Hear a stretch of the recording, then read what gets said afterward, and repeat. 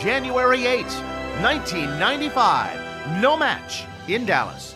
It was a chance to measure up against the best. The Packers took on the defending Super Bowl champion Cowboys in Texas Stadium in the NFC Divisional Round. The talent gap was evident. Troy Aikman passed for 337 yards. 3 of his receivers went over 100. Michael Irvin, Alvin Harper, and Jay Novacek.